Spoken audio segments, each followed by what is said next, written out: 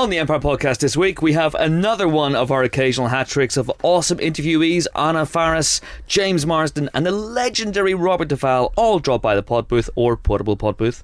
And there's the usual mix of movie news and nonsense for your listening pleasure as well. All that and more on the only movie podcast that has announced its slate all the way through 2026. You won't believe who we've got on the show in August 2023. It's a guy who plays the new Green Lantern, Maddox Pitt Jolie. Hello pod, I'm Chris Hewitt and welcome to the Empire Podcast. Just two colleagues of such lethal cunning this week, but what colleagues there are. First off, there's our online editor James Dyer, who's just had laser surgery on his eyes, but disappointingly hasn't yet been able to fire optic blasts like Cyclops off the X-Men. Disappointing, isn't it, Jimbo? It is, but where I'm going, I don't need eyes to see. Yes, we won't need eyes to see. Yes, but I'm singular. But you are in so many ways. That is very, very true indeed. Next up is our geek queen Helen O'Hara, who's never had surgery to look like any of the X-Men to my knowledge, but who has come today in Moira McTaggart cosplay. This is very interesting. Hello. Hello. I actually do have metal in my bones. In a Wolverine tribute. Not a euphemism for anything rude, Chris, okay, just before you start going. Keep it clean, this is your cybernetic elbow. This is my cybernetic elbow, yes. What's cybernetic elbow? She has an adamantium plate. I have adamantium elbows. No, elbow. Adamantium doesn't exist. It's unobtainium. But I'm still trying to make the claws pop. I'm having real trouble getting those to work. Whoa! It was a genuine pop. It did actually go snicked there. Be careful with those. Why do you have a cybernetic elbow? I broke my elbow and that's how they put it back is this together. when you broke your elbow a few years ago? Yeah. And then they put something in it? Yeah. Was it a heroic confrontation with a supervillain? Yeah. Did they wipe your memory? Yeah. Did you in fact fall over? Well, that's what they replaced my memory with. See, now all I remember is falling over crossing a road in a really limp fashion. But I'm pretty sure it was actually a fight with a supervillain. It's not the stuff they really give Purple Hearts out for. Well, no, not yet, but I'm pretty sure I've probably got one of those secret ones that's like on the wall at Langley in the CIA building. That's the best retconning of Wolverine's origin yet. It's nothing to do with Weapon X or secret programs. No, he just fell over in some wet leaves and they had to implant some metal in his bones. All right, you have been sending in some questions this week via Twitter, Facebook and email. We have a Facebook question. This is from Andrew Thorne, who asks, I have a question for the podcast. Good, we've established that. Who do they think are the worst parents in film history? Andrew says, I've decided it's the parents in Poltergeist. They're more dangerous than the actual ghosts because the creepy clown toy in the kid's bedroom, the alien poster on the wall. What parent puts an 18-rated film on their kid's wall? Cool, awesome parents, obviously. They keep a dangerous dead tree in the back garden. Yes, it's true. There's a big hole in the back garden with no fence, full of water. That's also true. They don't leave the house immediately after getting Carol Ann back. Yes. They smoke weed in bed. Ooh, don't do drugs, kids. And they use their daughter as a shuffleboard when they discover the house is haunted. It's all true. Is case closed, or do we have worse movie parents than this? Well, I'm going to say Anakin Skywalker is probably the worst. Because he cuts off his son's hand, he sticks his daughter in prison and tortures her, and then he lets his kids carry on in a weird sort of flirty, incestuous relationship. He's got a very laissez-faire parenting style. He does, I think yes. he just lets them run around for the first 20 years. More hands-off than is traditional. I don't know about this. I was trying to think of this and I just kept coming back to that piece we wrote recently on good parents in movie history, which is very distracting. There are lots of terrible ones. I mean, any horror movie basically where they don't move out of the house as soon as something goes bump in the night, you've got to be suspicious. And especially in the ones like, you know, the Amityville horror or something where, isn't it, the father becomes kind of possessed and mum doesn't go, you know what, kids, we're going to Disneyland, which would be the appropriate response, I think. But I don't know. The other option that comes to mind, and it's a pretty wrong one, but the grifters. Yes. Because it's a little bit incestuous-y. It is a little bit incestuous-y, and the end of that movie always sticks in my head. Yeah. Yeah, well, that's not how you should parent your children. No, I think. Well, we won't give away too it kind of many rules spoilers. out. I think you can rule out the whole horror genre for this because, you know, you start with Bill Paxton and Frailty and it all goes downhill from there. Well, yeah, I mean, you know, one of my favourite films, The Omen.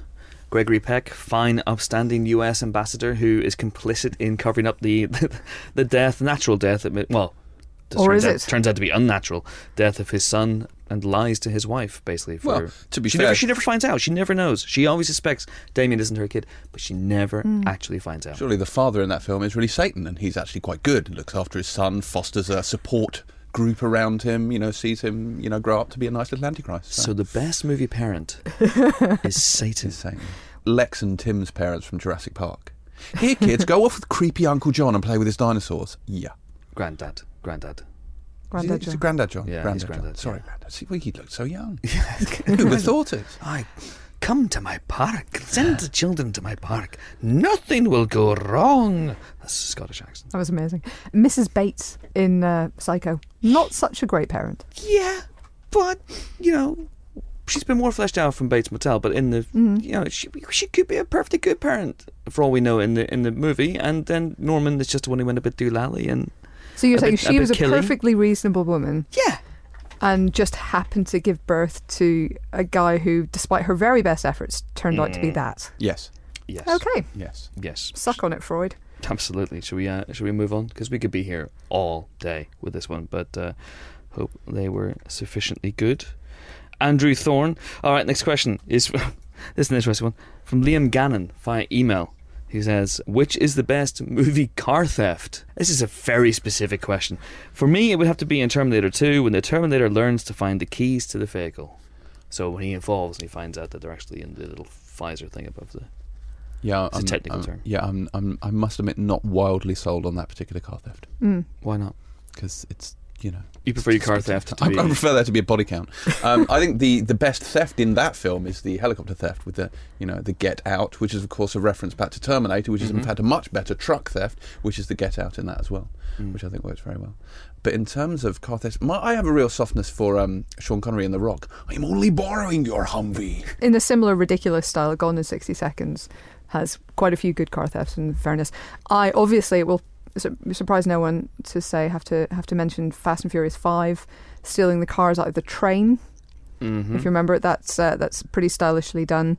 In terms of ordering people out of cars, I have a soft spot for Speed, where he takes over that really nice green sports car and gets going after the bus. Man. Yeah, and in terms of thefts that are only marginally thefts, how about Ferris Bueller's Day Off? Because if you're going to steal a car, steal a really good car, you know. It's borrowing at best. Yeah, it's kind of borrowing. Yeah, I like I like when people really get down to nitty gritty and start hot wiring cars, you know, because it makes you think that you could do it in real life, but of course you can't, because we would all be useless and arrested or dead. I do feel like we should make clear. I mean, in the last few weeks we've been asked to advise people on punching individuals, you know, and so on, and now we're being asked to condone car theft. I think we should make it clear that gentle car theft. The Golden Child, when he touches it and starts the car with his little magic finger. Oh, that was cute. Oh yeah, okay, that's a good one. Yeah. That's fine. But you know, like the Terminator's got a good one when they're in the car park and Kyle Reese is trying to start the car by touching the two wires together, which, as we all know, is what you do, and you know, the Terminator's on them. You know, it's like, and he can hear the sound of the car, and it's all very tense, and that's a good moment. I like stuff like that. Yeah. But anyway, stealing cars is a crime. Do Don't not accept it. Do not accept it. You wouldn't download a car. No, wait. You wouldn't steal a policeman's helmet and then go to the toilet in his helmet. Right, okay. So only 2 questions this week because we got a lot to get through and we got 3 interviews. But thanks for your questions. Do send more to us. Send more cops. Send more questions to us. To Twitter. Send it to Twitter. What's Twitter's email address? We're on Twitter at Empire Magazine. Use the hashtag Empire Podcast. That's Alt3. And then Empire Podcast. You can also email us, podcast@empireonline.com, or you can Facebook us. Empire Magazine is where we are, funnily enough. Okay, time now for our first guest. The Cyclops mention earlier wasn't an accident, although it kind of was, because I wrote that before I remembered that James Marsden was on the podcast. See, we have a big whiteboard in the office with the names of all the upcoming guests, but I wrote this at home, so I'd forgotten that he was on the podcast. Anyways, it was a complete fluke, actually. That's quite the anecdote. It is a good anecdote, but I you know, people now know there's a whiteboard with all the names of the guests in. So spoiler. I know, it's interesting. Cyclops is in this podcast. Hooray! James Marsden played the leader of the X-Men in 3 movies. Of course, he got bumped off unceremoniously. Spoiler alert. Hashtag justice for Cyclops. Since X-Men, of course, he's revealed a serious funny bone in the likes of Anchorman 2 and 30 Rock. But this week he pops up as the lead in the not funny at all, The Best of Me. Or is that not... It's not unfair. Okay.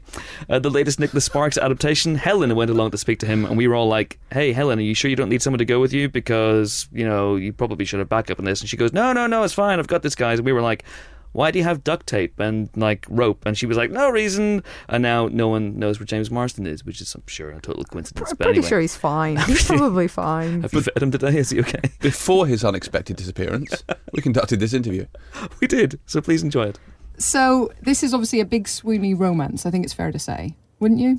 Yeah, a big swoony romance. Yeah, I think so. Swoony. Yeah. Moderately swoony. Yeah, moderate plus swoony.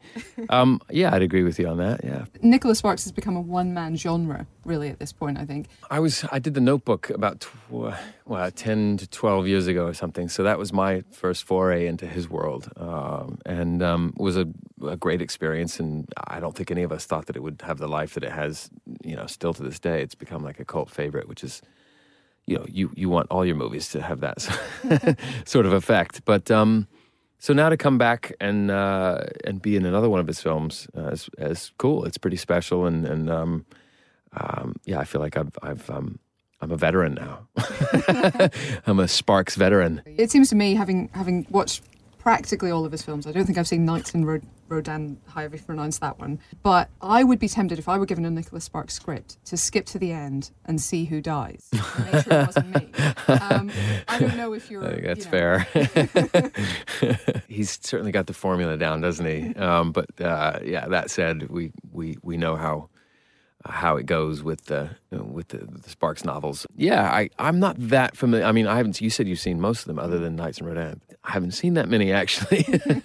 I'm a bad student. There's something that really appeals to a specific audience with these types of films, and it's really I don't know. I think it's a nice departure from a lot of other films you see in the theaters these days, which are big special effects blockbusters, superhero movies, and nothing wrong with them. Some of which I was a part of, but or like animated kids films, and a lot fewer adult movies with sort of human themes and relationships and emotion and all that stuff joined into one. So I don't know. For me, it was a good opportunity to. I liked the script. I liked the character, and it was cool working with Michelle, who I think just really surprised me and knocked it out of the park with True Detective. And yeah, it's just an unabashed, unapologetic love story, and maybe that might make the guys roll their eyes a bit, but the ladies are fond of them, so hopefully they think the same of this one. I've got a couple of questions coming out of that, though. I'm going to come back to the superhero question in a minute, but what kind of things do you watch? Are you one of these actors who is so busy working you don't actually go to the cinema a lot to see a lot of movies, or do you kind of try and keep up on top of it? No, I don't see nearly as many films as I need to see. When I'm not working, I'm usually at home with my kids, but occasionally I'll see something that I'm at least 4 or 5 years behind. So I just saw the first episode of Sopranos the other day. But yeah, I try to see as many films as I can. On the flight over, I watched Inglourious Bastards. That's how far behind I am. And I was like, this is an amazing film.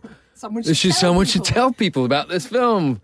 Who is this director? He's pretty special. But I guess juggling work and being a father, it is time consuming. But I have some catch up work to do. But it's also one of those things that if you do it for a living, it's like sometimes the last thing you want to do when you go home and take off your work clothes is to jump back into that industry. Yeah. But that said, I am a film lover, and I just it does take time. And when you got 3 kids, it's harder to find the time to see all the films you need to be seeing. But you're probably watching Frozen on repeat. Yes, I am. Yeah, I could. Let's recite it right now. I could tell you the whole damn thing.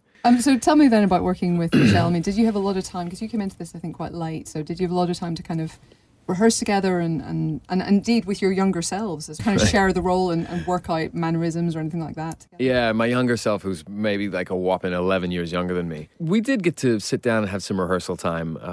Michael, the director, Michael Hoffman's a big advocate of, rehearsing. Some actors are not into rehearsing. Mm. And I'm sort of like, whichever way you want to go. If the director wants to rehearse, then I'm cool with it. If not, then that's fine. But with this one, it was nice to get together and get at least on the same page as Luke, who plays the younger Dawson, and make sure that we're not, doing 2 completely different accents. And so that was helpful. And more than that, it was just nice to sit down and read the scenes with Michelle and kind of get an idea of what she was going to do, and get the scenes up on their feet a little bit, and so you don't show up on set and it's all. When the precious time and the clock is ticking, you're not presenting the director with all these questions and problems. And, but yeah, and Michelle was, I didn't know Michelle up until this movie, but she was always one of those actresses I thought highly of and was hoping to work with at some point, and thought, I think we'll probably work together at some point. And roughly the same age. She's a good deal younger than me, but I don't know. It's just sometimes you feel like I'm sure I'll work with that actor at some point. So it was nice to actually have that materialize. Yeah. It's interesting as well seeing you play. Now, this may be completely my perception, and I may have it completely wrong, but it seems to me you kind of sometimes undermine your looks by playing someone completely self-absorbed and crazy. I'm thinking of like Anchorman and Hairspray and things like that. Yeah. And it's actually very rare for you to play the sort of romantic lead. Yeah, it's much more uncomfortable for me to do that. It's true. I do feel more comfortable playing the sort of misguided, playing the characters that think they're the hot shit, and turns out they think they are, but they're far from it. I think it's just a more interesting thing, especially in comedy. But I guess too, it's like I just never taken myself that seriously in a healthy way, not in So I'm always drawn to the characters that are, like I said, maybe have in comedies just a little bit of buffoon to them. It's fun. The misguided characters who think they're the greatest and are far from it. It's fun to see them sort of fall on their face. But I don't know. I guess I've always been attracted more towards the character roles. I don't necessarily think of myself as the quintessential leading man. Mm-hmm. So why should I ask that of my audience? You would have more fun, like on Anchorman or something. Yeah. It's like, okay, yeah, I get to make fun of myself. I'm much more comfortable doing that. How was that, by the way? Because that looked like an insane, crazy. Yeah, it's exactly as you might imagine, which is no structure whatsoever. It was a bunch of funny people getting together, and I've likened it to. It's like you're getting together with a bunch of your goofy friends with a camcorder and making a movie over the weekend. It's like that's what it sort of felt like. Like, oh, well, this is a funny idea. Let's try this. And like, oh, that'll be funny. Make that face, and we'll do that. And so there is a script, and it was a nice script, but we would stray from that frequently. And you just kind of have to be open to flow with whatever crazy thing Will comes up with to do, and. The hardest part of that job was not laughing, because you realize I'm going to screw this take up if I laugh, and they won't be able to use it. Mm-hmm. So it's just sort of, I'm laughing now just thinking about it. I did have a take. I would pinch my thigh. And every day, like painfully. So every day when I go home, I'd have like a bruise on my right leg. Just because you realize if you screw this up, they can't use it. So that was one of the techniques. Sadly, it's just like morbid stuff. I would think about people that I love dying. Like it's all. I mean, you have to really go to dark places to keep yourself from laughing. End up with the sorrow and the pity between the takes. It was really difficult. But also it was interesting too to see. I've not done that much improv in my career, but I've always loved improv. And to me, when I'm not thinking about the words or the dialogue, I'm better. If you just sort of forget the script and sort of, you're actually listening to the other actor. But I watched Steve and Will and saw how generous they were with one another. It wasn't just funny comedians competing with one another to tell the funniest joke. It was like Will would actually set Steve up for something, and they can read each other's minds and know where they're going for their joke, and then they would help each other out, like set themselves up for jokes. So it was interesting learning experience there. Yeah. A lot of chest pounding and posturing. but it was like me versus, Will, Steve, Paul, and David Koechner. So it was a little intimidating at first, but I played such an arrogant prick. It was it was fun to go up against them. And they were so, they're guys that a lot of times comedians can be dark people. They can be very selfish sometimes too, and these guys are just the opposite of that. They want everyone in the room to be as funny as they are, and it was a nice environment to work in. Yeah. Are you aware? Actually, there's a comics book writer on Twitter called Gail Simone who makes fun of Cyclops pretty much 24/7. No, and really, he's the most boring character in comics. Do you feel this is unfair? Yeah, I would say so. I mean, I've heard that before. Like he's, when I first got the role, I didn't know much about the comics or the character, and I called a friend of mine who was a big X-Men fan growing up with, and he was basically telling me about. He was the first person I called basically because I knew he was such a fan, and he was saying, yeah, he goes Cyclops, he's a bit of a Boy Scout, he's a little stiff and, kind of like he's the leader, but he's cool, but he's not as cool as Wolverine, Yeah. So I'm like, oh, okay, well that's the general feel of him. But then you get fans that are like, he's he's been shafted and he's the leader and he should be given his due. I was Wolverine's whipping boy for a good part of that first film, especially. But that was part of the fun, was kind of the banter back and forth with him. And I've got to ask about a couple of things you've got coming up next. Westworld, is that a thing that you're doing? Yeah, I just did the pilot for HBO. So it's sort of still, we don't know if it's going to series yet or not. But Jonah Nolan, who's Christopher Nolan's brother, wrote and directed the pilot with Anthony Hopkins and Ed Harris, Evan Rachel Wood, Tandy Newton, Jeffrey Wright. Great cast. He's basically updating the concept that Michael Crichton created in the 70s when he made the film, which is essentially in the future there's a theme park where adults can pay a lot of money to go and be transported back into the Wild West, and it's inhabited by AI.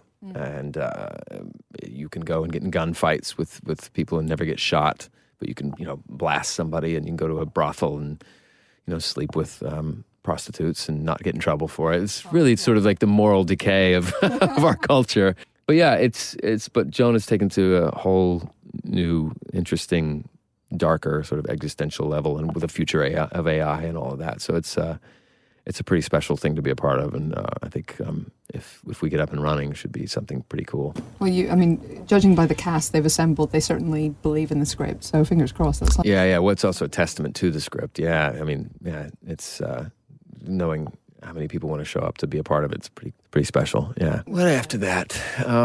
What did I just did a comedy with Jack Black called D-Train. I think they're unfortunately changing the title, which just confuses everybody. But a pretty cool two-hander with him, pretty irreverent comedy.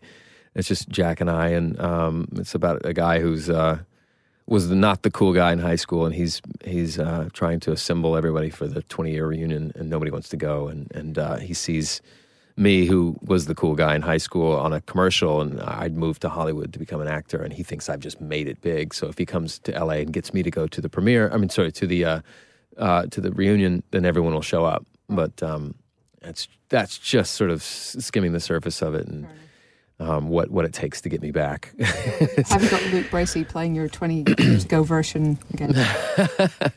No, actually, no. I was. It's funny because an interesting story about that is I was just to prove that I was not the coolest guy in high school. The directors asked for some photos of me from high school, just because you never see the young version of me live action, but you see photos of me from high school. Uh-huh. I said, I'll send you what I have, and. Like what? And he said, just your cool senior photo, or you hanging out with the guys. I sent them these photos, and I said they're not going to be great. I wasn't a nerd really, but I just was kind of a nondescript, loner. I didn't really. It was like a drama kid, and they said, come on. And I sent the photos, and they were like, this is a real problem, because we've gotten the pictures of Jack Black, who grew up in L.A., and he looks like a young Robert De Niro, or Emile Hirsch, a green military jacket, and he looks badass, and he's supposed to look dorky, and it was the opposite. So we had to take some early modeling photos of me and act like they were high school. Yeah. So from one guy who's been in both Marvel and DC movies. Yes. Oh, wow. Yeah. To the movie news, which you may not be surprised to know if you've kept your ear to the ground this week in terms of Hollywood happenings, will be dominated by discussion of Marvel and DC movies. I'm sorry about that for anyone who might find that a bit of a turn-off. Skip 10 minutes and there'll be discussion of some lovely movie puppies for you. Just, or meantime, listen to this lovely music. Okay. All right, okay, so they've gone now. Let's discuss where should we start? Should we start with Marvel? Let's do Marvel DC? first, because I think that's a slightly smaller and more self-contained story. Ha! Right. Potentially. I know, but we could talk for hours about this stuff. Okay, but you're not going to. I'm not going to. Okay. I'm going to be restrained. Really restrained. This was the news this week that basically Robert Downey Jr. has been out doing the rounds talking about The Judge, and of course has been asked about the prospect of more Iron Man movies along the way. And it eventually emerged that he is in talks with Marvel to join Captain America 3. There was originally a suggestion or a plan that this would be a fairly small engagement, that he would only be on set for a small amount of time. He apparently said no to that and wanted something slightly more substantial if he was going to do it. And the suggestion now is that we are looking at a sort of proto-Civil War for Marvel, which of course is the comic book arc that saw the US introduce a Superhero Registration Act. So anybody with superpowers or access to alien super weapons or magical powers or anything of that nature would have to register their secret identity with the government, do government sort of mandated work, and basically be sort of controlled and under some kind of, government oversight.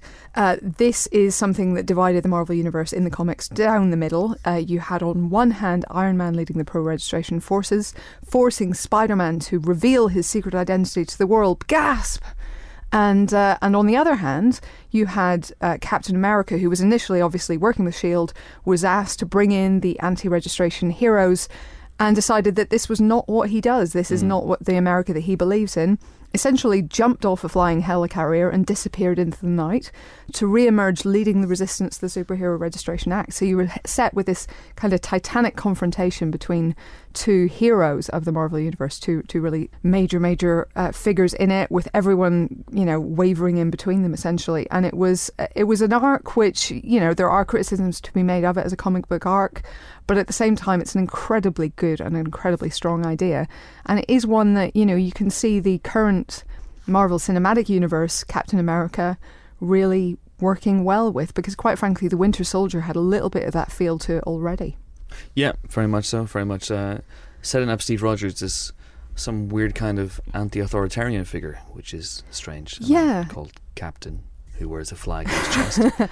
But it's so sort of counterintuitive that I think it actually works. I think it's the same thing that people have pointed out, that the Steve Rogers that we see on screen is a very kind of left-wing Steve Rogers, in the same way that this is a very different setup, but Sleepy Hollow on TV, you have this figure from the American Revolution coming in and actually espousing very liberal ideas when he gets here, and going, well, actually that's what we thought at the time, and sort of rejecting a lot of what people say is traditional American values. And I think it's the same with Steve Rogers, that what he sees as traditional American values are not necessarily what, say, George Bush Jr. sees as traditional American values. So I think it's a really interesting kind of dichotomy there between what is liberty and what is cybersecurity, and as a lefty, I get really excited about it. I can see it. I can see the vein in your forehead throbbing, and your cybernetic elbow is glowing. Which is yeah. Well, that'll soften a little bit. It was made from Cylon parts. It's nothing to worry about. Which is really weird. Jimbo, anything to say on this before I? It's an interesting. I have, it has to be said, read every single Civil War comic, including all the many times, which I think numbers well into the 130s or something like that. It's a lot. Yeah, it's a weird obsessive compulsive thing. I enjoyed Civil War. I thought it was good. It's not, I don't think, one of the best of Marvel's crossovers. I'm very partial to Inferno and House of M. Having said that, I think it's probably the most famous. It is probably the most famous. I think, obviously because of the way it ends, I think is perhaps the reason for that. Spoilers. We probably shouldn't talk about that, should we? 7 years old. Can we say that? Chris has talked about it in his feature on the website. Yeah, I did. I wrote a longer than initially intended feature about what this could mean. Because let's be honest here, Marvel haven't said boo about this yet. Yeah. This is all scuttlebutt from a very good and seemingly well-sourced variety piece talking about this could be Civil War. But beyond that, we don't really know what else. Devin Fracci over Badass Digest says he's heard that the working title of Captain America 3 is either Civil War or Fallen Sun, which would seem to indicate that, well, I don't think it necessarily indicates that Captain America will die, but I do think it means that he will further, even more than he did in the Winter Soldier, cast off the flag and go on the run. Now that's interesting, because Fallen Sun could be read two ways potentially with those two. There was a suggestion from one of the commenters actually on Badass Digest, which I thought would be genius, is that we know that the Winter Soldier Bucky has been carrying out assassinations for 50 years or more for the Russians. We also know that Howard Stark was murdered. There was a suggestion. Somebody said, "Well, what if Bucky murdered Howard Stark? Wouldn't that set Cap and Iron Man on a collision course. You'd have Cap trying to protect Bucky, who morally isn't responsible, arguably, for his actions as Winter Soldier, and you'd have Iron Man trying to bring him to justice because he killed his dad. Fallen son in that case Would be Tony Stark. could be both, yeah. Okay, interesting. Also, I think this is very interesting. There's a recalibration going on here. You know, we haven't seen Avengers: Age of Ultron yet. There's a fair amount of scuttlebutt out there on the internet, again addressed in the piece. From what I know, from what others know, what we piece together, a lot of stuff will go down in Age of Ultron that will have wide-ranging ramifications on the Marvel Cinematic Universe, and I think on Tony Stark himself. And there's going to be a slight recalibration in this movie. He's not going to be the bad guy per se. I think the likes of Frank Grillo coming back as Crossbones will see to that. But there will be, I think, obviously you will come into it with your own political filters. You'll go into this movie, and as you did with, you know, Miller McNiven's Civil War comic, you read that whatever way you wanted to do. If you went in with a certain leaning, you thought Iron Man was in the right. Or another leaning, you thought Captain America was in the right. But here, I think it's fairly clear that Captain America is in the right, and Tony Stark is going to be the de facto, not a bad guy per se, but he's going to be recalibrated as an antagonist. And I think that's very, very interesting for someone who's carried the MCU on his back so far. Yeah, I'm not sure. Was it possible to read Cap as the villain? I've read people. I've had discussions this week with people. Nowhere near as left-leaning as Helen, I think it's fair to say. But I don't think at any point Stark came across as sympathetic in the Civil War. I don't think so. But then again, we're all a bunch. But I think that the character, I mean, he's quite unlikable all the way through Civil War, and I think this is the interesting way this will play out, because Robert Downey Jr. brings such a likability to that character that the Stark in the comics has never really had. So it would be interesting to see how that would work. 'Cause it wouldn't be anywhere near as clear-cut. True, but as I said in my piece as well, Tony Stark, for all Robert Downey Jr.'s charm, is a massive dick. So I think it'll be interesting to have him on the other side. But also you'll see conflict, won't you? You'll see him torn. The thing is, the Tony Stark of the films is so iconoclastic. You know, he's so, tweak the nose of authority. It's really hard to reconcile that with a kind of thou shalt register mentality. But then, in the Winter Soldier already, we had him working with S.H.I.E.L.D. to build those helicarriers. He isn't unpatriotic necessarily. He isn't completely unwilling to work with the government if called upon to do so. Now, obviously, we saw, on the other hand, there's Iron Man 2, where he was refusing to give up his Iron Man technology, which is, quite frankly, a reasonable position to take. But it's not a hard line for him necessarily. He wasn't willing to give up the Iron Man identity, if you will, to the government, but he was willing to give them bits and pieces that would enable them to do their job better, as he saw at the time. Now, obviously, after the fallout from the Winter Soldier, the collapse of S.H.I.E.L.D. under the influence of Hydra, which is still playing out in Agents of S.H.I.E.L.D., does S.H.I.E.L.D. even exist anymore? Probably not, but arguably that leaves a vacuum. And if they opened this Captain America 3, if it was Civil War, if they opened it with the sort of disaster that opened the Civil War comics, probably on a bigger scale, given that the MCU tends to operate on a huge scale, if they opened it with a huge disaster leading to the loss of civilian lives, and the government had no S.H.I.E.L.D. to kind of counteract that in the future, you can see potentially Tony Stark going, right, I can help. Well, we don't know, but I don't think they'll necessarily open Captain America 3 with that. I think it'll be more Ultron. that Age of Ultron will end with that.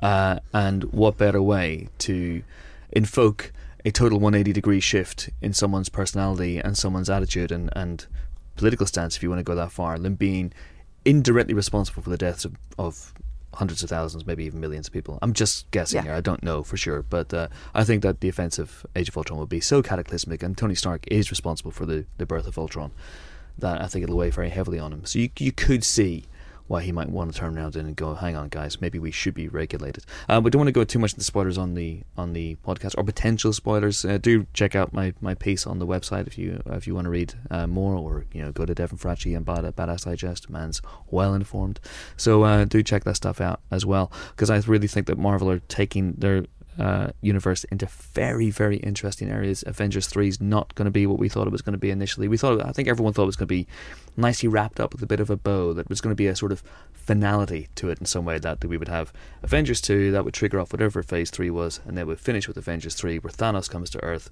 fights the Avengers, the Guardians of the Galaxy shows up, everyone high fives and goes home. It's not going to be that simple, and it's going to be a lot more elaborate, I think, and I'm very, very excited about it. if you're still listening to the Empire podcast, we're about to discuss DC. If you don't like this sort of stuff, skip ahead for Cute Movie Kittens. Okay, so that's Marvel dealt with. Oh, so much more to say. Anyway. Hi. Hello. Yes, DC have finally put some names to their dates. Now, we knew already that they had announced a bunch of dates. They'd kind of bagsied a bunch of release dates between now and 2020. They have now put some figures to those names. And there are some kind of surprises, I guess. I mean, there are some non-surprises first. Obviously, Batman v Superman: Dawn of Justice is still there for 2016. And still called that? They don't seem to be backing down on that. It's really weird. But that is no longer alone in terms of their superhero news. They are also planning standalone films for... Well, actually, no. Let's start go in sort of chronological order. So after Batman v Superman: Dawn of Justice, we're going to get The Suicide Squad, directed by David Ayer, who, of course, has just done Fury. And they don't get a colon. They don't get a colon yet. Hey, we can hope it will be Twilight of Justice or something. So the Suicide Squad, for those of you who aren't familiar with it, which I think is most people, to be perfectly honest, is a squad of DC's supervillains and anti-heroes who are kind of pressed into service by the government to do a lot of kind of deniable black ops. Basically, there's the kind of rolling membership that you see in the likes of the Sinister Six in Marvel. There are a few people who tend to always be in there. Deadshot tends to be in there. A guy called Rick Flag, usually Junior, tends to be in there. Bronze Tiger. Who else? Captain Boomerang. Yes, I'm not kidding. Yes, he is Australian. Tend to be in there, but it is a slightly rolling lineup. They have appeared in one form in the Arrow TV show recently, but as we also know from news that will come up in a minute, there's no real link between that and the DC cinematic universe. Anyway, but that's coming for 2016. There were reports this morning that the names in consideration for that, or the names that Warners are chasing for that, include the very tasty likes of Ryan Gosling, Margot Robbie, Will Smith and Tom Hardy. Which is kind of an interesting lineup. Also coming, Wonder Woman 2017, a solo female lead. That's exciting in superhero terms. A Flash movie. Not connected to the current TV show that has just started on the CW. This would star Ezra Miller as the Flash, and the fact that they're already casting him presumably means he'll show up at the end of Dawn of Justice. An Aquaman movie. Vinny Chase will be disappointed. Vinny Jones. Vinny Chase will be disappointed to have missed out to Jason Momoa, who is now confirmed. 2 Justice League pictures in 2017 and 2019, and a Dwayne Johnson starring Shazam announced for 2019. That's got to be slightly disconnected from the rest because Shazam has got to skew younger, surely. And then in 2020, for those of you still here, still listening, a Green Lantern reboot. That one isn't cast yet, but I imagine that Green Lantern will turn up in at least one Justice League movie. And a Cyborg movie. He is, of course, played by Ray Fisher, who is appearing in Batman v Superman: Dawn of Justice. They also promise us Superman and Batman standalones somewhere in there. God knows where. So, did they throw all that at a wall and just see where it landed? I mean, presumably somebody has a plan. I'm sure that Zack Snyder, in fairness, has a plan, because I essentially think he's making a trilogy here. It seems like he is, he's going straight from Batman v Superman Dawn to of Justice, Dawn of Justice to Justice League Part 1. Dawn of Colon. To Justice League Part 2. So presumably, he's the only director confirmed for those 3, so he's got to have some kind of overarching idea for those, right? Yes, and it's not at all like they got a stack of comics and threw them in the air and saw where they landed on a big calendar they had drawn on the floor. No, to be fair to these films, I think, unfortunately, all 3 of us have what can only be described as a horrendous Marvel bias. This is not true. This is not true. I know it's true. Having said that, love Chris Nolan's Batman movies. Indeed. Yesterday I was wearing a t-shirt with Michael Keaton's name on it. Also true. That's Batman. It's true. I love all that stuff. But yeah, I grew up reading Marvel comics, so my leanings lie that way. Yeah, but my main issue with this slate, and at Empire every day is Christmas Eve, and we're very, very excited about these movies, is that there's a great deal, and it's not just restricted to the DC slate. Also, Warner Brothers just announced 3 movies based on J.K. Rowling's Fantastic Beasts and Where to Find Them. 3 movies plus 2 Lego movie spin-offs before we even get a Lego movie 2.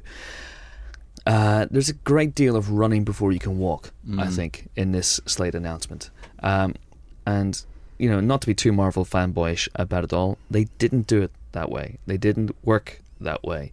They announced Iron Man, Incredible Hulk, and they took it from there. And they went, okay, we would like to do Captain America and Thor movies, and we'd like to ultimately, Kevin Feige was open about it from the off.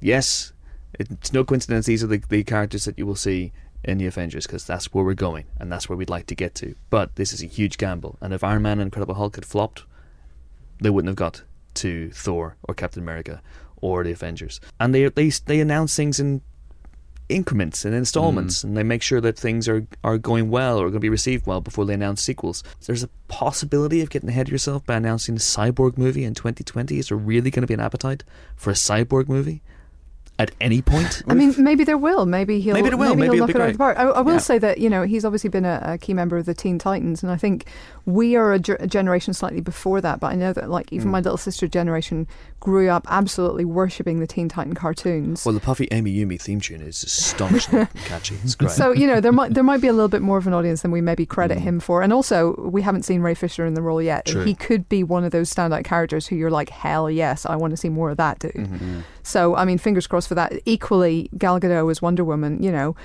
on principle, I want a Wonder Woman movie to rock.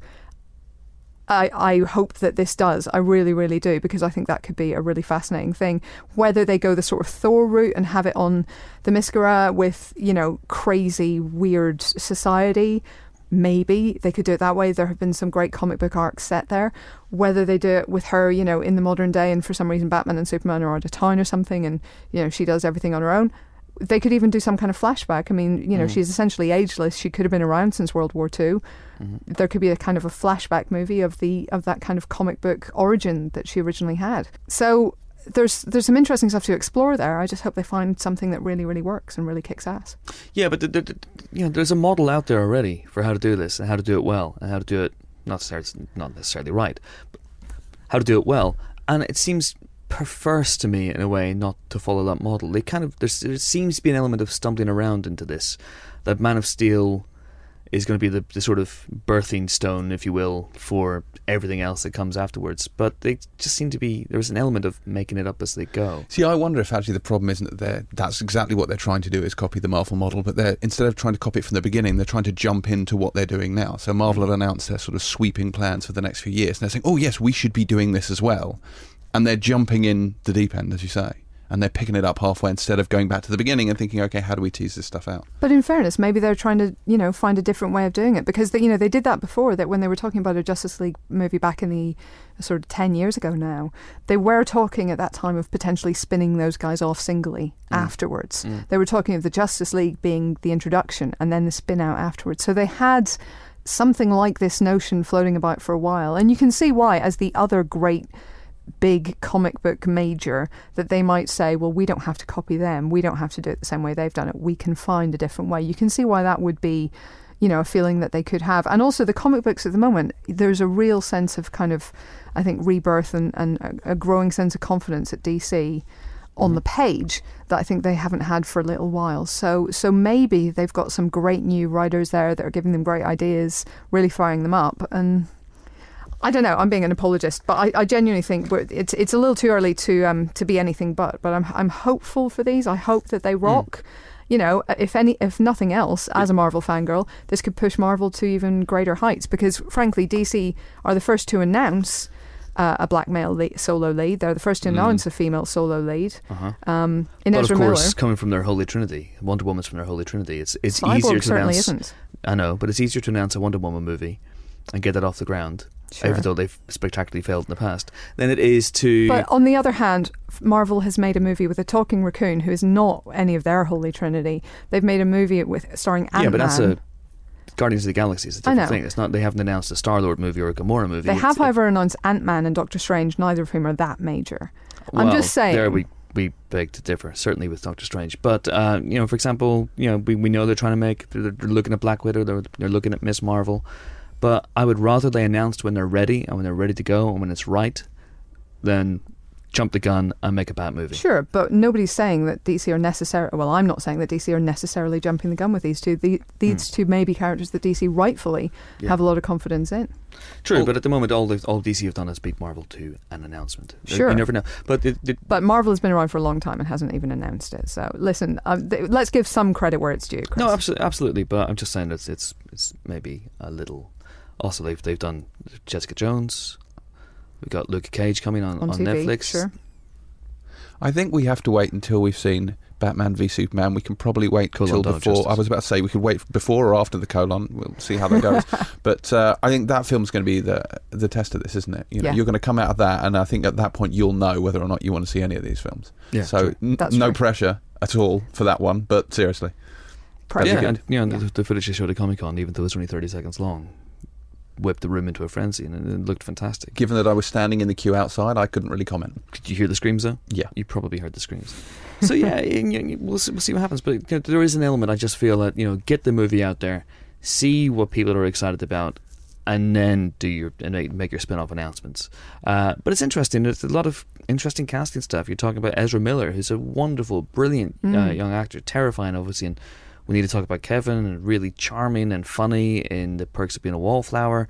But for me, that guy's the Joker. He's a Joker in waiting. He's right there under your nose. What are you doing? Well, maybe he'll be a really an interesting Flash just because of that, because he's not the sort of the clean cut model that frankly all of these movies seem to have.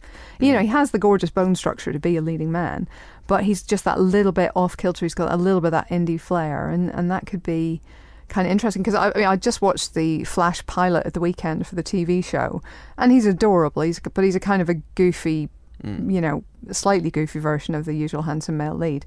I think Ezra could be a slightly smarter, slightly more offbeat version of the same, and that could really mix things up a little bit. And people are saying, two Flashes is this sign. And once again, there's no real joined up thinking. No. But who's to say that this isn't, for example, Wally West? And it could one of the TV be. shows, Barry Allen. It could. I mean, the one on the TV show is Barry Allen, definitely. It could be that, I guess. It just feels a bit strange, and it does feel like they're jettisoning.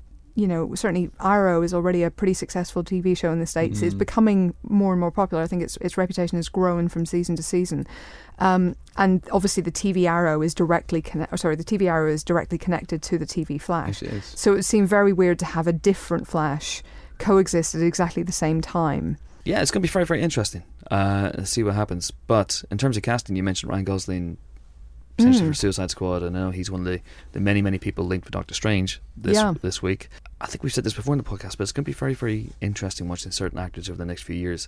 It's like, if I take this Marvel movie, does that rule me out of DC? If I take this DC movie, does that mean I can't do Iron Man whenever Downey gets too old? What does it mean? So it's going to be really intriguing to keep an eye on things like that, I would say. That Suicide Squad cast list is an interesting one. I mean, dealing in blatant racial stereotyping for a minute, Bronze Tiger is a black man, so you would think that maybe Will Smith is up for that, but he's also an expert martial artist, and that's not something I necessarily associate with Will Smith. Margot Robbie, as soon as I saw her face, I was thinking Harley Quinn, who's rarely a member of the Suicide Squad, but she's a huge fan favourite, and it'd be really interesting to get that sort of giggly psychopath into that mix. I'm assuming they're looking at Gosling for Deadshot or something, but I'm not sure. And then Tom Hardy being in the mix, does that mean they want Bane in there? Or would he be a different DC supervillain? Can't imagine to be Bane again. That would be... It would be odd. The Nolanverse into their current universe, which just would be weird and not work. Also, Ezra Miller is far too young to be the Joker to Ben Affleck's Batman, I just realised as well, which is a bit of a shame. Grow older faster, honestly, quickly, boy. You've got the power of speed, or whatever it is. Right, so that's all very, very cool. Also, I was going to say about all these casting rumors about Doctor Strange. It's been playing in my mind for the last couple of weeks. They're all white dudes in their 30s and 40s. Yeah. Where does it say that Doctor Strange has to be a white guy? It doesn't.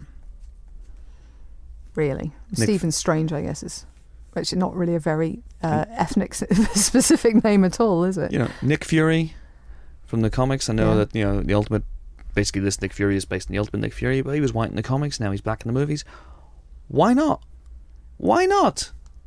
Anyway, just a thought if you're listening, Marvel. Anyway, should we talk about something else? Anything else? Is there anything else? I don't know if there's anything else.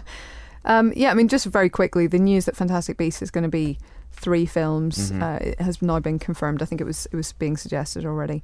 To be honest, I'm not too worried about that because I feel like J.K. Rowling's writing it.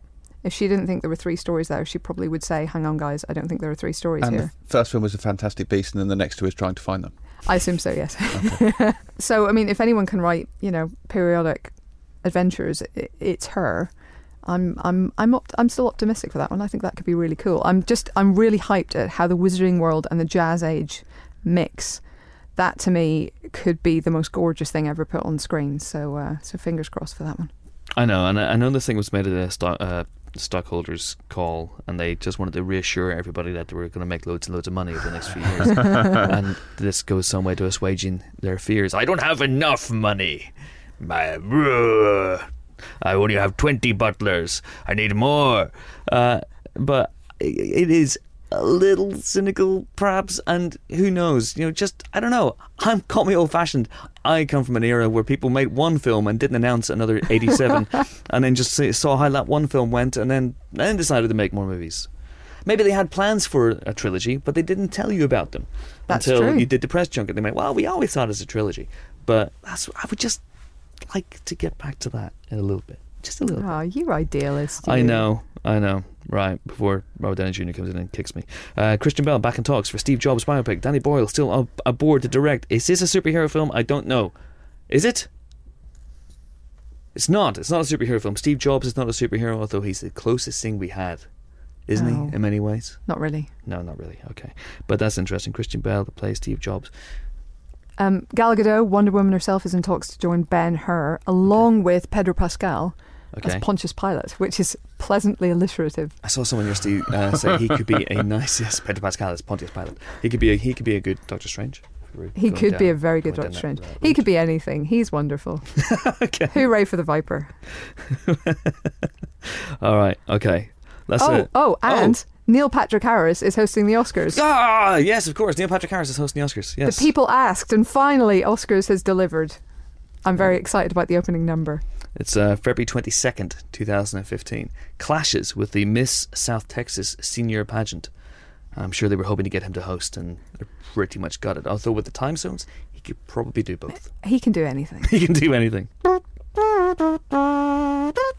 So those movie kittens, what about those aren't they movie adorable? Kittens? With the fluffiness? So good, so good. Okay, time, if you're still alive, for a second guest. Anna Faris is a bright, sparky, funny and talented actress, best known for her comedies like the Scary Movie series, yes they were comedies, and The House Bunny, and now she's moved on to television with Mom, in which she co-stars with Alison Janney, star of James Dyer's West Wing feature, and also the TV show that was associated with. Yes. Mom is out now on DVD and Blu-ray, and she popped into the office recently to talk to Helen. And who else? Just me. Just you? Are you interviewing everybody this week? Pretty much, yeah. Okay. Has she been seen since? She has, yeah. I let her go home to Chris Pratt. Okay. Reluctantly, but just to get closer to him.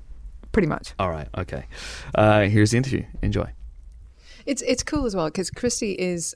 like, as you say, she's a mess. But it's interesting because a lot of the time in sitcoms especially, the woman is the together one. The woman is the person who is, sensible and the kind of the straight man. And then the guy is the disaster. I know. It's I call that the bounce card role, where you are just like the eye rolling, type A girl who has it all together, and for whatever reason you like this loser of a guy, which is bizarre and complicated too, but and unrewarding, I think, and does a disservice to an audience in a sense. I will say that I think that there has been a great shift of late in sort of moving a little bit away from sort of that stereotype, that type A kind of gal, but type A is wrong. I don't mean to say that that's a negative, but the idea, there was always this idea when I would be pitching movies and to studio executives, it always felt like the maxim was, well, you've got to play a character that girls want to be best friends with and guys want to fall in love with. And that just is a really boring person and really hard to do. So, so it's exciting that Christy has a lot of struggle, and I'm, as an actor, I just feel like I get to kind of stretch my legs. And I was going to ask about this sort of the current state of comedy, because it feels like you've been funny for ages, but you've been funny in films where you've had similar-ish roles, just because that feels like there's nothing else out there. Nobody else was doing anything else. And it feels like we're beginning to open that up a little bit. Maybe it was Bridesmaids. I don't know what the turning point was, but women are getting to be funny in their own right rather than having to kind of steal scenes a little bit from other people. You know? Yeah, I think you're right. And I think maybe too, it's sort of the power of the audience. I don't know too much sort of about the economics of Hollywood, but it does seem like the thinking can be one step behind, and an idea has to, because the risk is huge. The upfront money is huge to finance a film. So the Hollywood just feels like one step behind, and it's frustrating that when a movie like Bridesmaids or Ride Along, movies that were expected to make a certain amount of money, end up becoming huge hits, and everyone seems so surprised. And I think people want to see talented people, talented, interesting people, and I'm so grateful that we have somebody as brilliant as Chuck Lorre, because I don't know if a less experienced producer could be. I don't know if a studio would necessarily allow a less experienced producer to explore some of the themes that we do. The Big Bang Theory and Two and a Half Men. It's like they kind of trust that he knows what he's talking about with comedy, right? Yeah, and it feels so good to be doing something that feels kind of daring, especially for network and especially for our format, a half-hour comedy. We deal with so many crazy issues. I mean, it felt like every week I would get this new script and look at Allison and be like, I can't believe we are allowed to do this on network television and comedy and anal sex jokes. And definitely, I mean, some of the raunchier humor. I am really surprised sometimes that we get away with that. My character dates a sexy fireman in the first season, and he's getting super stoned with it. He's got this huge bong, and that was surprising too. But I think it's so much fun to be able to kind of push the envelope in those ways. Was there anything that got cut out that they wouldn't let you do? I think there was one scene where I hook up with my ex-husband in his van, and I was wearing underpants, and I think that there's these arbitrary, bizarre rules where you can see, like, you're allowed to show like a half an inch of the butt crack, but no butt cheek or something. So I changed into like boy shorts or whatever. But I think that's, I know, it's so funny. And you can show like the top of the boob, but not like the side or the under the boob. I don't know. It's just crazy. But for the most part, we get away with a lot of stuff. I have actually so far held off asking about Alison Janney, but as a huge West Wing fan, I've got to ask, have you had her do the jackal on set at any point? Yes, I have heard people talk about this, and I overheard one time that she did do it on set, but I missed it. She has, she's so talented. She's just so amazing, and it's really great at her house. She's such a modest, amazing person, but you go over to her house and it's like, holy shit, she has so many awards. And I'm so proud of her. I'm so honored that she is my co-star and I get to work with her. And I truly love her so much because, I mean, as you know, it's tough to work with maybe people that you're not crazy about. But she makes my day. And I love it that we're two women that get to be at the helm of the show. And I love it that we get to set a nice, supportive, kind atmosphere. So yeah, no, but she does do this thing that I make her do sometimes. And now I'm gonna have to make her do the jackal. She can laugh. It's really hard to do a fake laugh in general. It's kind of like crying.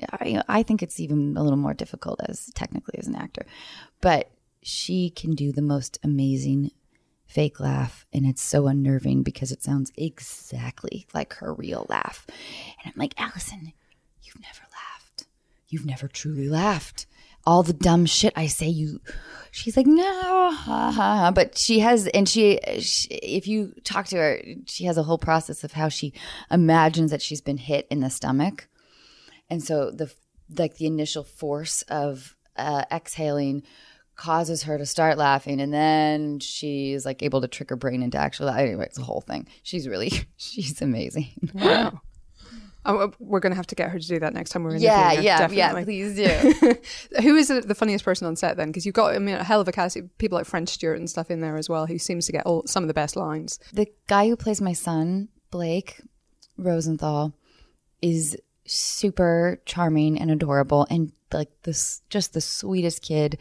Matt Jones is hysterical. French Stewart is amazing. Nate Cordry is one of my dearest friends. And Allison and I spend a lot of time giggling. So we've got a really happy, joyful workplace. And yeah, but I'm the funniest person. Naturally. Sorry, I didn't mean to imply otherwise. Oh, God. I wanted to ask about some of the great stuff you've done in the past. We have a huge number of Entourage people in the office who immediately were on me to ask about Entourage, how you got involved, and how much thought you put into, the Anna Faris character you play in that. That was a really that came about. They offered me. I was a big fan of the show, and they offered me a little arc where I had these scenes with E, and I was going to be playing myself. And I remember, and I was thrilled. I remember getting the scripts though, and I didn't quite know, like, it didn't feel like a spoof of me, like broad enough to be like completely making fun of myself, but it also did not feel like me at all. So I just remember feeling really confused. Like, is this person? I don't know who she is. Why would she be driving naked around the hills again in that car? And they like rented. I think my home on the show is this huge, like $20 million house or something crazy. But I loved being a part of that show, and so many, it has such a life. So many people reference it when, they see me, and I just love that Kevin Connolly. He's just such a great guy. So you're not tempted to go back for the Entourage movie? I would love to go back. They haven't asked me yet. Will you ask them to ask me? I will ask. And then the other thing that came up in terms of TV work was obviously Friends, which I guess shows like a couple of kind of thematic overlaps with Mom in a weird way. I played the last season of Friends. I played Monica and Chandler's adoptive baby mama, I guess, and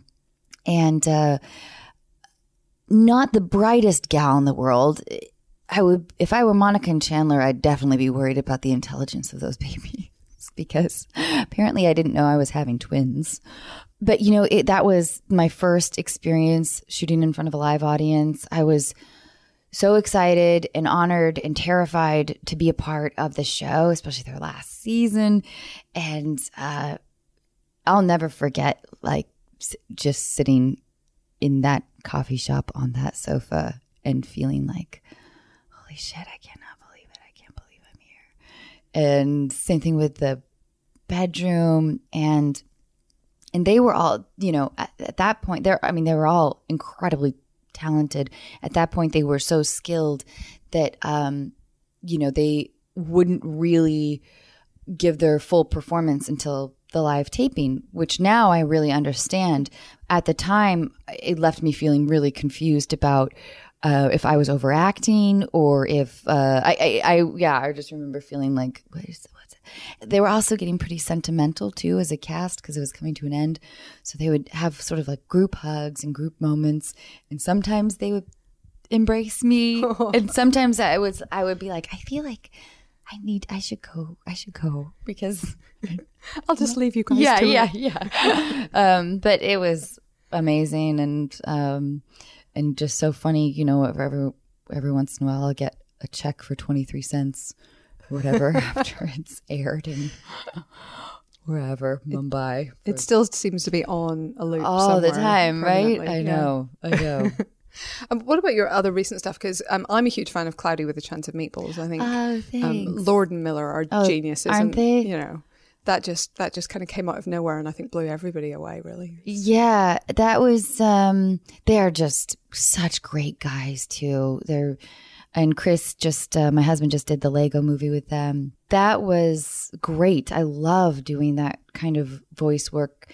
And there's especially with the character that I play, Sam Sparks, Bill Hader and I talk about how it's like all actors say, it is such a great gig because they can work around your schedule and whatever. And there's no hair and makeup, but there are challenges to it that surprised me in terms of playing such an enthusiastic character and trying to create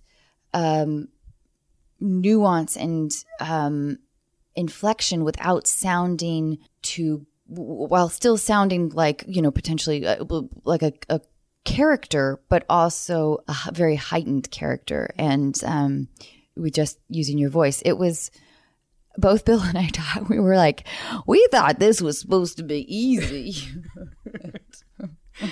not so easy. Yeah, and also too, it's humbling too, because at the very end you're like, this is what you guys have been doing for a year. This is amazing.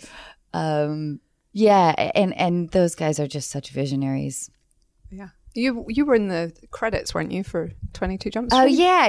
That was that's genuinely sort of credits of the year, if not the decade. Those were incredible. I know, they know what they're doing. I love those guys so much. Was that kind of a spur of the moment thing where they kind of called you up and had an idea? Yeah, kind of last minute. Yeah, I think we shot that like a month or two ago. Wow. Yeah, they were like, well, we have this thing. We're doing this thing for the credits. Will you come be like, yeah, anyway. It was, but I love those guys, and it was cool to be a part of. And so if they want you to get you properly in for whatever it was, 34 Jump Street, I would there. Just die. I would love it so much. No, I have to just sort of finishing up. I was on set of Guardians of the Galaxy last summer. Oh, really?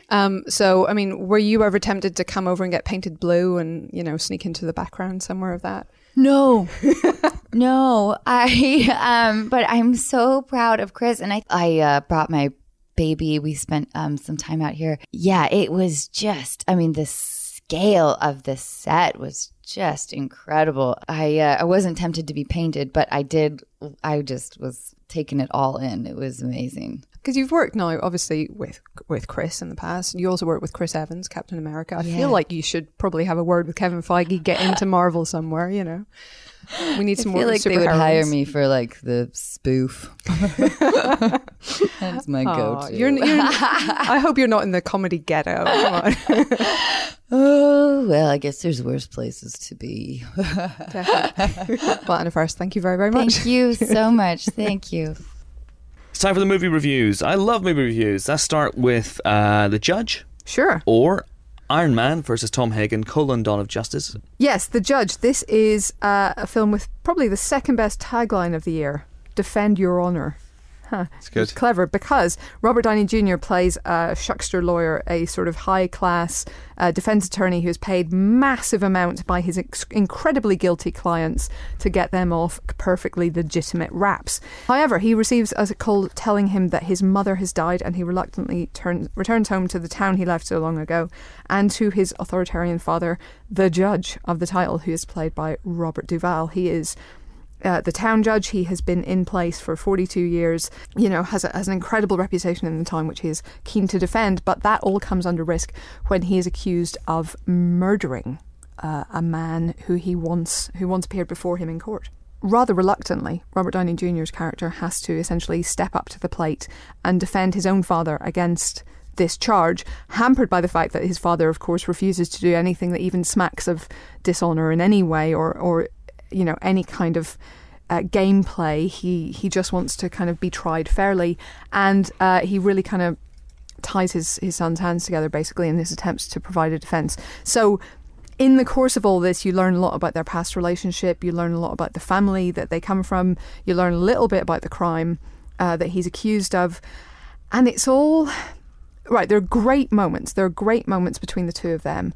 Robert Downey Jr. and Robert Duvall, I think, are brilliant together and are able to give these scenes real weight and real kind of, heart and emotion as well.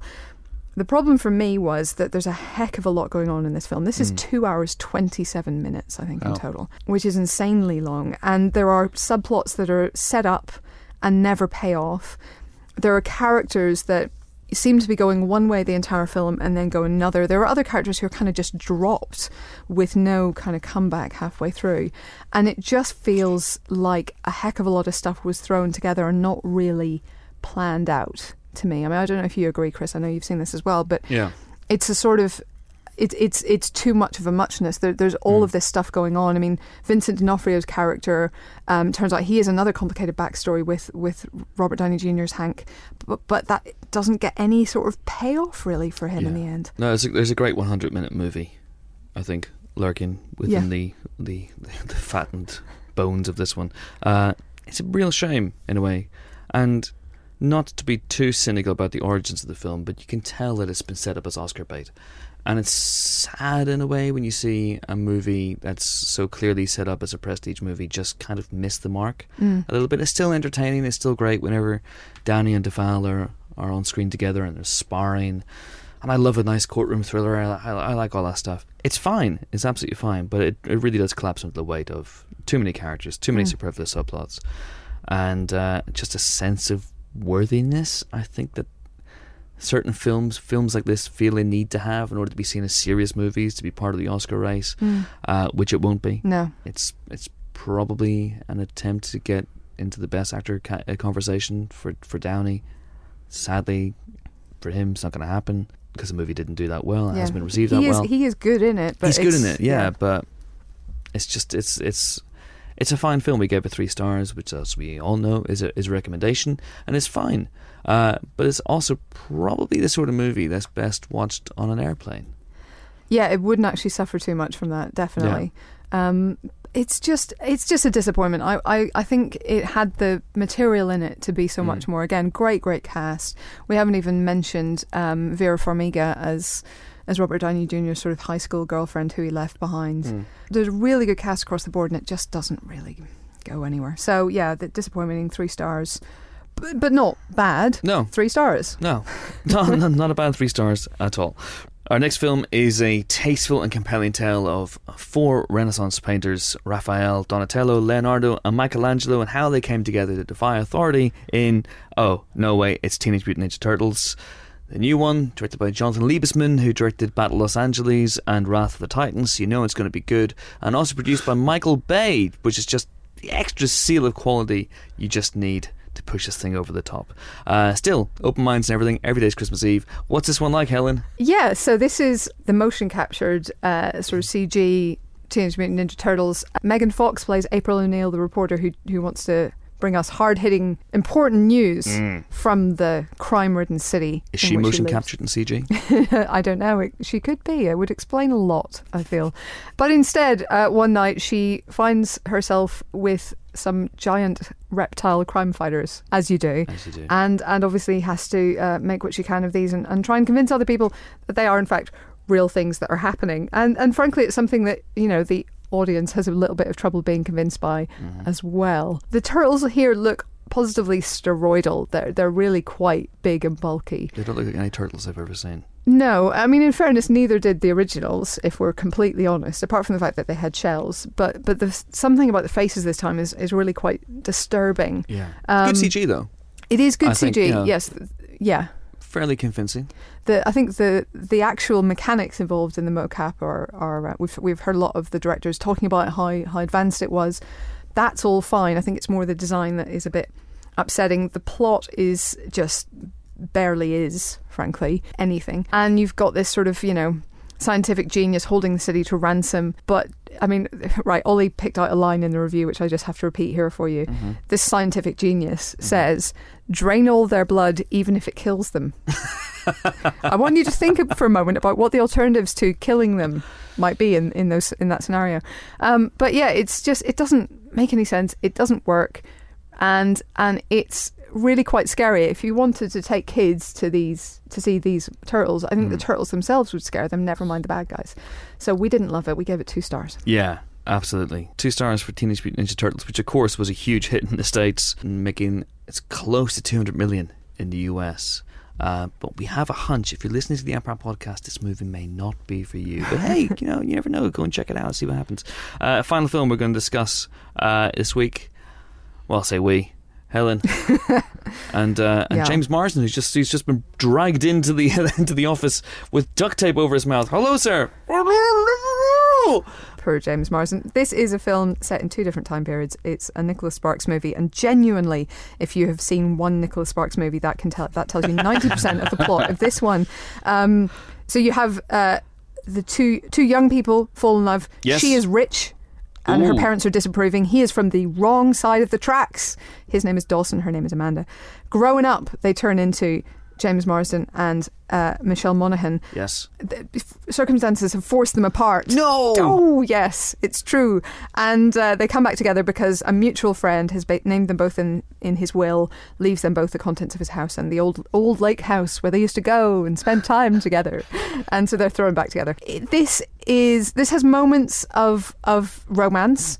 This has some very good performances, especially from the 2 older actors. Quite frankly, Luke Bracey and I have forgotten her name as the young Amanda and Dawson are lovely, but they look about 5 years younger than Michelle Monaghan and James Marsden because people don't age in Hollywood. So it's a bit bizarre to have them look so completely different. However, the older actors are very good. The problem is that this is a Nicholas Sparks romance, and genuinely every single plot turn is predictable as a result. And genuinely, this has a worse ending than Safe Haven. And if you have seen Safe Haven, you will know that is a damning criticism. So I gave this one 2 stars because I cannot sign off on endings like that. It's awful. I cannot sign off. Not on my watch.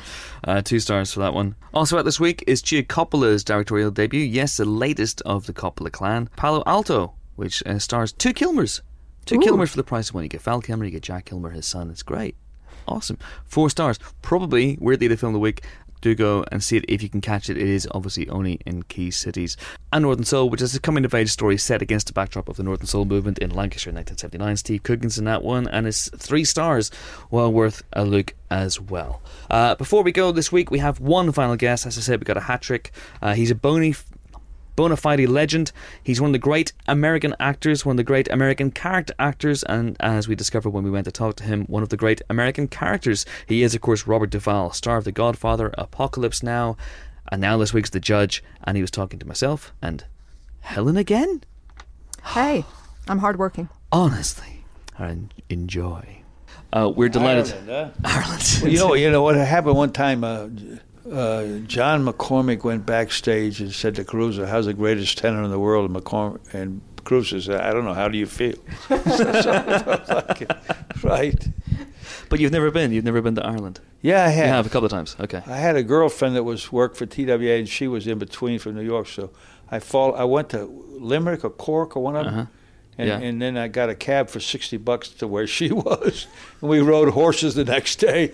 Wow! And then one of our best friends, Maureen Hanley, she owns a stable in Virginia where we live, and all her family's from Dublin. So we hear about her uncle living in the countryside and all the stories in Ireland and everything. But she owns a stable that Benny O'Meara, the great rider, Irish American from Brooklyn. Years ago, was a self-made horseman. He was a genius. He won Madison Square Garden like 6 times. Then he bought a P-38 and crashed and killed himself at 29 years old. But she owns that farm that he had his horses at 50 years ago with Kathy Kozner, his girlfriend, who's a friend of mine, who's ridden in 3 Olympics. Because it's the only sport where women compete equally with men. So, but, that's the Irish connection. I have not a lot, but... So you can clearly ride yourself, as you've shown over the years. Do you get to do much show jumping yourself, or are you just a fan? No, at one time my level was much lower than like Nick. I met Nick Skelton and said, "You do your own riding in a movie." I said, "Absolutely, but never on your guys' level. You're the guys that we look to, and they're amazing." Well, England has a great team. The Irish do good too, but the English great, and the Belgian they won 2 out of the 3 last World Championships, where you switch horses. Which is amazing. Well, we should probably talk about the film before we we talk about everything. Anything. I mean, I thought this is just a great father-son story, I thought. Because, yourself and Hank, played by Robert Downey Jr., it's such... it's one of these relationships where nobody's willing to talk about the relationship. And really, for me anyway, it felt like the whole film wasn't building towards a court case. It was building to these two actually having some kind of honest conversation. Yeah, well, it was that plus the courtroom, but that was a carryover, and the courtroom made it work because of the father-son thing. Yeah, but no, he's great to work with, and it is a relationship movie, which is the beginning and the end of the more interesting things in the world, artistically. I mean, it was interesting to me that I read one interview where you were saying that you usually do a lot of improvisation. You're kind of loose with the script and bring things to it, but you really didn't on this one. That it was kind of... Well, they said he does, but it doesn't. I don't know what they mean. Like 2 ways of working. I don't know what that means. My best scene in the movie was cut. Really? Where I talked to my wife's coffin. Yeah. They put the end of it, but it was written. But I improvised it a lot. It really, really worked. On a very emotional level. You're comfortable in there. I talked to her like she was still alive. Wow. But, the movie was long, so they had to cut things down. The 2 guys that wrote it, the guy that wrote the main part from St. Louis, very smart script, one of the most I ever read. He came on the set, never been in the movie, and he just stood there. What's it like to be in The Godfather? Oh, tell me about Lonesome Dove. He wanted to know about movies. So he was doing weird about but he was like, oh, I'm on a movie set. But he wrote this terrific script, and you didn't really need to improvise much. But if called for, I like to improvise. But if it's a good script, you don't necessarily need to. Yeah. It's interesting you say there that was your best take, your best scene. Well, do you know it was one that I said, why did you... They left the end in. By the end, I was very emotional, which worked. Billy Bob Thornton says, I love working with Billy Bob. I call him the hillbilly Orson Welles. So he says, rehearsals for pussies, only 2 takes.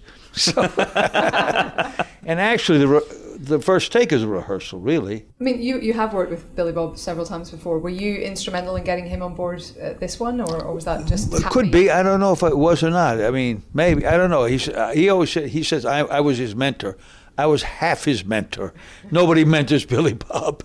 He's so talented. He's terrific. He's a true Southern voice, like they have a true Irish voice. He's a true Southern voice. It's interesting about Billy Bob because he comes from a very liberal background, but all these uncles were Masons, Protestants. His mother was a clairvoyante. She took his readings because they wanted to have a lot of money. And his mother's favorite ex-wife of his was a black woman he was married to.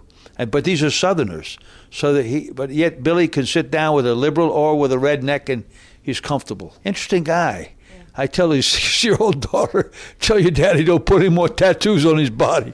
Got them all over. It's interesting because years ago, after I had played Stalin, I knew Nikita Mikhailkov, whose father had worked 8 times under Stalin. Uh-huh. Very interesting. So when he came to the country years ago, I said, well, hold on, I'll meet you at the hotel. I called up Billy Bob, said, now, here's Malvern, Arkansas, meeting Moscow. The 2 big talents, meet! And we talked for like 2 hours. It was terrific. Billy Bob is great. Amazing. Well, you're a bit between 2 worlds as well, because you were born in California, but with Southern roots. And semi. So my father was from Virginia, the beginning of the South, where they talk a little like out in the house, almost like parts of England, but softer, like Canadians. So, but it's interesting because when I played Robert E. Lee, the great Southern general, all I did was talk like my father because my father was from Northern Virginia, where Lee was from, and they were both military men. So it was an easy thing to do to play Lee, which was a great figure, and at one time. It's extraordinary. You just mentioned there you played Stalin, Robert E. Lee. Who's left? Which big names? I played Eisenhower. Eichmann. I went to Argentina to play Eichmann, and they took him to Israel to be executed, and I got my present wife. This Eichmann did better. Much younger than I am. My father-in-law said, "I don't know whether to call you father or son," he said. And then Wilford Brimley, the old cowboy actor, said, "Well, a young woman," he said, "let me tell you something, my friend. The worst thing in the world for an old man is an old woman." So, whatever. Absolutely. Yeah. Is that all down to the tangoing? The younger wife. Well, I was down there working. I like the I like the music, and it's gone all over the world. The tango, and it's a social dance. I took her to the first one. Like, she had never been. She's really? From northern Argentina, but she kind of took to it, and it's an interesting world. You've made a number of films, both as writer and director. A few, not a lot. A few, yeah. Are you planning to do any more? No, I just did one. Just finished one. It's interesting because they backed us up on this film for the Toronto Film Festival to open it. I said, "I can't be there, guys. I'm directing my own film in Utah." So they picked up the bill for the last day with the third Warner Brothers, which was great of them. I appreciate it. Sue Kroll and all of them. And we did a movie in Utah, which is for Texas, because the rebates are better, and we found topography that looked a lot like Texas, with the Texas Rangers. My wife was in it; she played a Texas Ranger. Cool. Yeah, we work with the Mormons. They create the Mormons. I call them the Jews of the Anglo-Saxon people. The Mormons. They're so smart. Yeah. They're so smart. I've been to Utah, and some of the scenery there is incredible. So it must have been. What, Utah? Mm-hmm. Yeah. Well, we couldn't use the big mountains, right. the Wasatch. We used the smaller ones in Skull Valley, which looks a lot like Alpine, Texas. And then we did a scene on the river, and we had real Texas Rangers. And they called their ranger friends in Texas, "What part of Texas is this?" They said, "Well, Rio Grande Valley." He said, "No, it's Salt Lake City." So we found good locations, really. Yeah, wow. Yeah, called wild horses. It's easier to raise 100 million than two. we had a good people. We had James Franco, Josh Hartnett, and we had some really good people to be in it. Small film, a lot smaller than this. Yeah. So you're not slowing down necessarily. What? You're not slowing down anytime soon. No thoughts of retirement in your head. For Maybe, but I don't know. We'll see. I'm trying to. Things keep popping up. You know, some things you plan, something around the corner surprises you. It's better than the things you plan sometimes. Mm.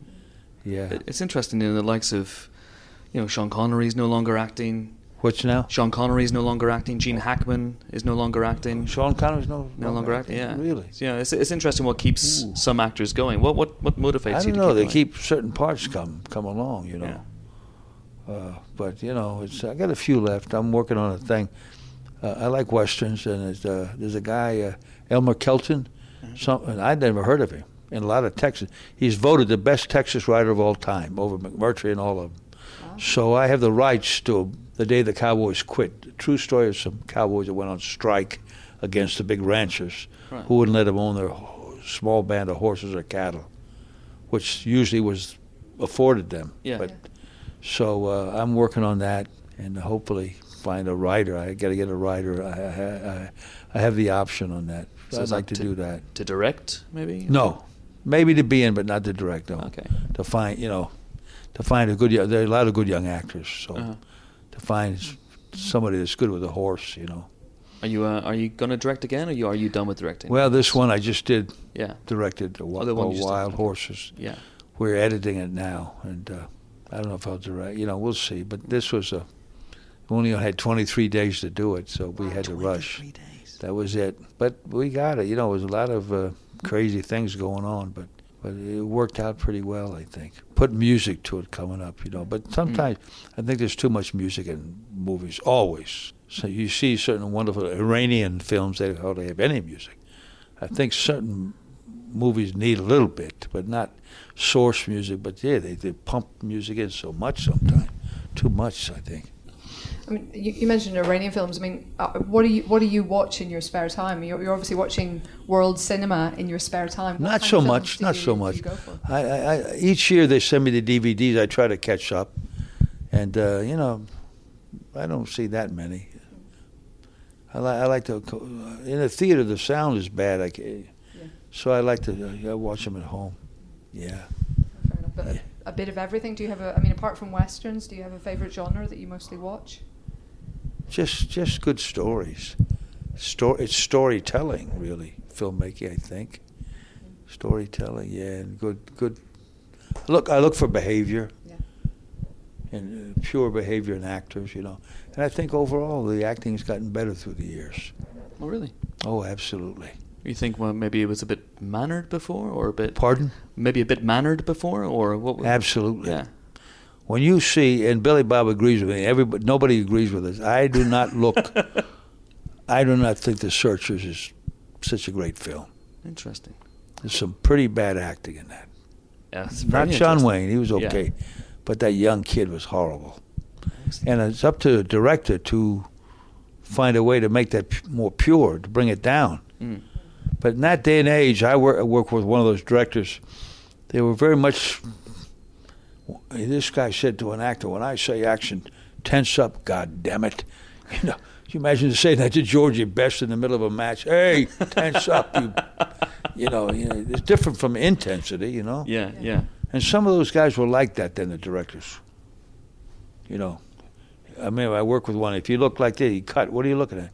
It had to be like a proscenium, Wow. Yeah. So I think there's still lousy movies made now, but I think the best of an example, the movie Moneyball with Brad Pitt and the director Bennett Miller. Yeah. If that movie had been done 40 years before, it'd be inundated with caricature performers. It was a wonderful movie. Yeah. Mixed the non-actors. It was very, very good performances. So I think movies overall have gotten better. Wow. I think. I mean, so you mentioned The Searchers, and you were talking about the young actor there.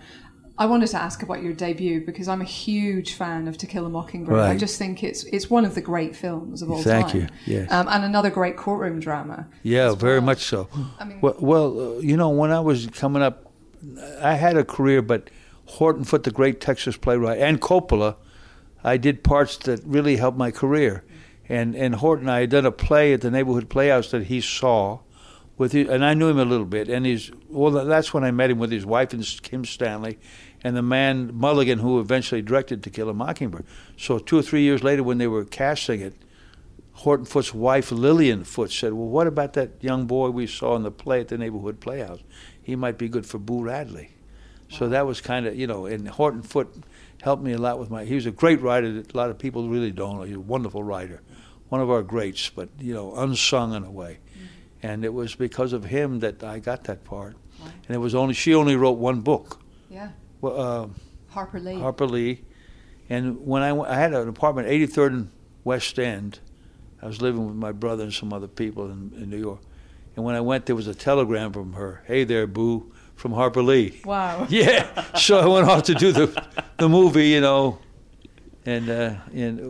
we did it in Hollywood because they didn't go on location as much in those days. Yeah. We did it on the back lot of Universal, It was nice. And Horton was there, and Gregory Peck was such a gentleman, It was really a nice experience. Wow. Yeah. You're happy. I'm Yeah. You mentioned George Best, and before we started, we were talking about Ally McCoist, how you directed Ally McCoist, because you're a huge football fan. You mean European football? Yeah, European football. I like it. My wife's from Argentina, and I was disappointed that Messi didn't do better, but once again, the German team was so good. They were great. I've liked, mainly watching. Not on a daily basis, but the World Cup every 4 years. I've watched everyone since Pelé was playing, really. Wow. And one of my favorite players, but he got hurt. I couldn't get over what a good athlete Michael Owen was. What an athlete! Yeah. But he got hurt the next one. Yeah. Now he's raising horses. I hear. Now he's raising horses. He's Good doing for all right. him. Good but for it's interesting because I've spoken to you before about Michael Owen, so I know your admiration for him. Yeah, where was that we talked? I think the last time we spoke was on Jack Reacher. But right, when 2 you years over ago, here right. for In London we saw Manchester City play Manchester United. Oh, that's right. Yes, that was a great. went. Well, how many people see that? Like 100 million people see it. A lot of people. Yeah, At one match. At one match. Yeah. Wow, it's pretty amazing. Yeah. But Michael Owen has recently said that he doesn't like films. He's only seen 8 films in his life. Why is that necessary? He doesn't like fiction. He doesn't. He thinks films are boring. But if you were to recommend one of your films for Michael Owen to watch that would convert him to cinema, I'm not what would you recommend? I won't even go near that. We sit down with a Robert Duvall box set. No, he likes horses. Why not Lonesome Dove? But that's too long. Well, what does he like? Documentaries? Yeah. Well, who knows? I mean, I that's fine. I like to watch for behavior. Brando used to watch Candid Camera for behavior to learn. Yeah. Really? Yeah. To learn what? That's what why he was so talented. Yeah, for the real thing. Yeah. People's reactions. To try to make it more real, Wow, that's amazing. I my wife now, she's from Argentina. She's terrific in my movie, but she doesn't watch a lot of movies. But that's somebody's prerogative if they don't want to watch them. Right. But I mean, he's into horses now. The movie. I think the movie Secretariat wasn't that good, I don't think. But you can tell Michael Owen was the greatest racehorse in the history of history. Yeah. Comes from Virginia. Secretariat. Watch the film. From Virginia, not Kentucky. Okay. Yeah. He won the I don't want the Triple Crown, That's right, the yeah. one. Yeah. 31 lengths. Wow. Each quarter mile was faster than the other. And when the horse died, he had a heart twice as big as other horses. Really? Yeah. Wow. He was a Virginia horse. Built like a quarter horse, big in the rear. Yeah. Like a quarter horse. I saw that movie. It was a great movie. It was a great story. Maybe not a great movie. Yeah. And Seabiscuit was okay. It's okay. Didn't she write something else that was very interesting, the Rose Seabiscuit? Yeah, Did she write a book on Teddy Roosevelt? No. Was that the same woman? No. I can't remember. Yeah.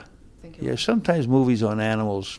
The Horse Whisperer I never saw here was so-so. A friend of mine was one of the wranglers on that. He gets the horses for a lot of movies. Rex Peterson, yeah. Well, has to get the performance out of the horse. Yeah. But I remember years ago, I went to Old Hampshire, not New Hampshire, but Old Hampshire over here. We went out. I think my wife rode a horse that was half Connemara and half thoroughbred. You could go to a nice wrench string and get a pretty good horse, bomb-proof, and ride in the countryside, But they're not machines. They'll hurt you. Absolutely. And they don't love you like a dog. Oh, really? No, a horse, no. So there's no bonding, or is there bonding to There's a bonding, yeah, but it's different from a dog, Yeah. They don't. A dog has a sense of guilt you feel, but a horse doesn't, Throw you off, that's it, It might stand there. Oh, really? But I've had a few accidents, Well, Nick Skelton said he broke his neck and came back and then won the World Cup after that. Most people retire when they have those kind of injuries, That's amazing. Yeah. I'd be with the retiring crowd, I think, if I broke my Yeah. neck doing anything. My God. I think I'd be with the never doing anything again for the rest of my life crowd. Robert, it's been a pleasure. We have to wrap up. I could talk to you for hours, but nice talking thank you so much. Yeah, you bet. Thank you very much. Thank you. Thank you. That's great. And that's it for this week's Empire Podcast. Join us next week for more film-related fun, where we'll be joined by David Ayer, director of Fury, and Steve Carell. So we're following Jack Lime with Brick Tamland. We don't just throw this stuff together, Yeah, we do. Until then, it's goodbye from Helen, Toodaloo. who's off on holiday now. I am, Aren't yes. you? Mm-hmm. Where are you going? I'm going to Maine. Amazing. To reenact which Stephen King film? Hopefully none of them, but I'll let you know how it goes. We are going to a big hotel that's a bit like The Shining, so fingers crossed. All work and no play. Awesome. Jimbo, you go on holiday? I don't do holidays. I wish you did.